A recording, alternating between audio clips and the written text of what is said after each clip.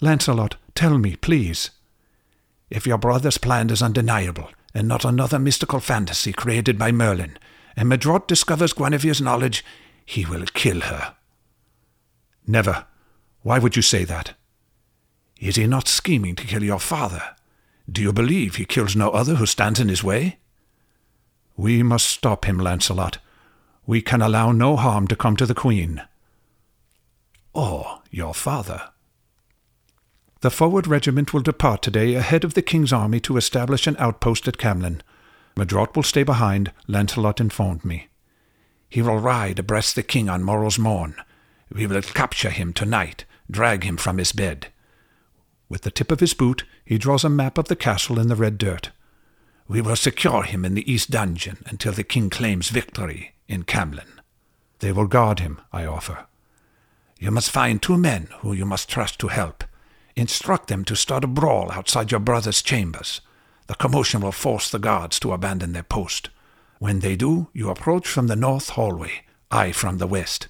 Be certain it is late. Medrot will be sleeping."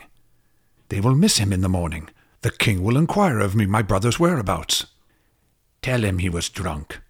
Tarnish his reputation. We will kill 2 birds with a single stone." Our plan has failed. They are dead. Guinevere is gone. The fault lies within my heart. I thought I could trust Lancelot. I should have known when his eyes brightened at the sound of her name. Betrayal has again reared its ugliness. It began with the guards. They laughed at the brawl between Thaddeus and Grunk, never abandoning their post. I began a trek to warn Lancelot of the danger which awaits us. Seizing Medrot would be impossible. I arrive in the west hallway undiscovered. Lancelot is nowhere to be found. I fear he has departed with intentions to carry out our plan, lacking the knowledge of the guard's persistent presence. With great stealth, I make my way into the king's chambers. The room is deserted. My steps echo loudly in the room where my father taught me to be a man. Fearless and determination at the core of his many lessons. "Never turn your shadow to the enemy. They will see it before you see them. I shall not speak of shadows cast by the sun. The shadow of fear must be kept from your enemy. They will see it, smell it. They will crush it and then crush you. Destroy it before they destroy you. Become fearless." His words fade as I think of him and Guinevere laying together. I walk to the antechamber. Her sweet aroma lingers. I remember her last words to me. "I will wait for the day that you, my true love, sits upon England's throne. Go, find Lancelot. He will help you. You must kill Medrot." "Lancelot, I must find my friend." The castle is hushed. Voices break through the silence, the sound coming from the chambers of Guinevere. Carefully, I push the great door open. Guinevere stands in the arms of Lancelot, his lips upon hers. Hot anger sears my heart. My bowels twist in agony. I run from the castle, tears blurring my vision. Falling to the ground, convulsions shake my soul. The one I love has betrayed me with the one I call friend. How can this be? Have I not expressed my love for her completely? I am such a fool to have trusted her or Lancelot. A wayward breeze dries my tears as I run to the stables. There I collapse amongst the stench of horse dung and wet hay, a place fitting for one such as I. A rooster's crow awakens me from sleep filled with dreams of betrayal and pain. Recalling Medrot's scheme, I mount a steed. Taking my anger out on her hindquarters, we fly across the land en route to Camlin. I arrive too late. They had warned the enemy of the early morning attack. The animal steps between the fallen corpses of the king's army, the sound of his steps thick in the morning air. I spy my father's grand white stallion draped in battle gear, his head hung low like that of a saddened child. At his feet lay the body of the king. Dismounting, uncertain of the enemy's position, I run to my father.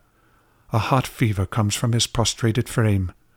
The cool morning air touches him, causing a silvery fog to blanket the king. Protruding from his side is a knife, the handle made of ivory, ordained with rubies. Medrott's knife. A few yards from my father lies the body of my brother, Medrott, his skull crushed by a great weapon. The dismal silence is broken by my father's voice. "My son," he whispers. I place my ear upon his cheek. "Father." His eyes remain closed, his breathing labored and shallow. "You shall be king." With a faltering voice he continues, "Tell her I love her. Tell Guinevere I love her." He breathed his last. I sit upon my father's throne, an empty castle. Torches have been dimmed. It is a cheerless fortress. Guinevere is gone. I know not the whereabouts of Lancelot. Is he also dead? A king without a kingdom, without a friend, without a lover. Merlin awaited my arrival. How does he know these things? "The king is dead," I tell him. Bowing, "Long live the king," he places my father's crown at my feet. "Do you know of Lancelot?" "He is gone." He offers nothing more. "And the queen, Guinevere?" "I sent her away. They would have not been safe here." "They?" I wait. "She is with child. He will be born a king. One day he will sit in your place." "But how? I did not know her as a wife, and my father was too old." Merlin leans on the head of his staff. "The child belongs to Medrott." I sit alone in the darkness. A new day will come. Until then, betrayal will be my only queen. I plot. A child and his mother shall die in the arms of Lancelot. The king is dead. Long live the king.